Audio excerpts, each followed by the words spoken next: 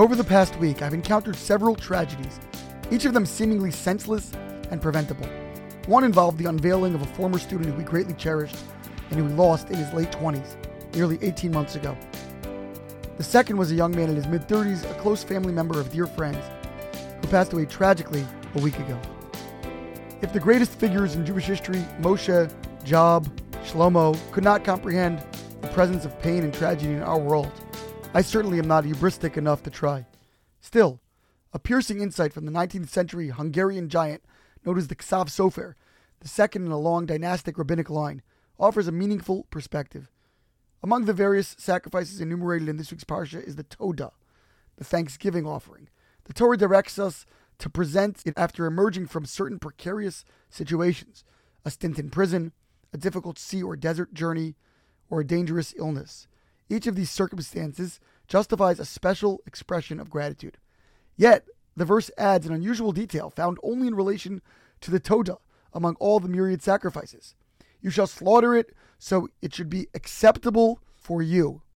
The implication is that a person must submit this offering with a full heart, which is peculiar, since we would imagine that someone who has recently enjoyed salvation would be most likely to feel this way anyway. Why the need for an added warning? However, the Ksav Sofer observes, this penitent may in fact struggle with mixed emotions. True, he has been redeemed from his troubles, but he might resent having experienced them to begin with. For this reason, the Torah insists that the Todah be offered wholeheartedly, with an appreciation that, for reasons perhaps beyond our grasp, the suffering also was a contingent part of the deliverance. The Mishnah expresses that one is obligated to recite a blessing for the bad that one goes through just as for the good, basing the teaching on the verse, and you shall love the Lord your God with all your heart, with all your soul, and with all your might.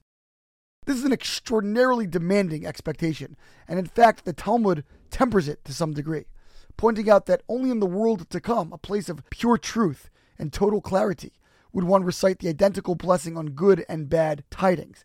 In our limited, obfuscated existence, we pronounce different texts for joy, he who bestows goodness, and sorrow, blessed is the true judge. Still, the commentaries do explain that we should pursue a state of radical acceptance in attempting to recite the latter, painful benediction with the same sincerity and passion as we naturally would the former. For most of us, professing actual appreciation for our life's hardships would be delusional at best, dishonest and presumptuous at worst. It would likely also strip us of our basic human imperative to grieve and walk through the pain. When directed towards others, an expectation that they react in some graciously scripted fashion would be callous. Our role in such situations simply is to be present with them in their pain. And yet, we can simultaneously work to recognize, abstractly, if not viscerally, that even the anguish somehow is essential to the greater story, that from an infinitely broader view, it can even warrant appreciation, an offering brought with a full, though fractured, heart. Shabbat Shalom.